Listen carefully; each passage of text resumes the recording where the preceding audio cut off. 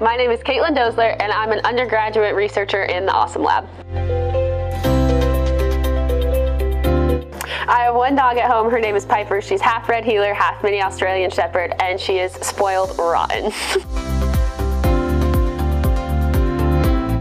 My favorite piece of field equipment is the GPS radio collars because I think it's super interesting being able to track the movements of the deer all across the state, and it was the main piece of equipment used in my undergrad research.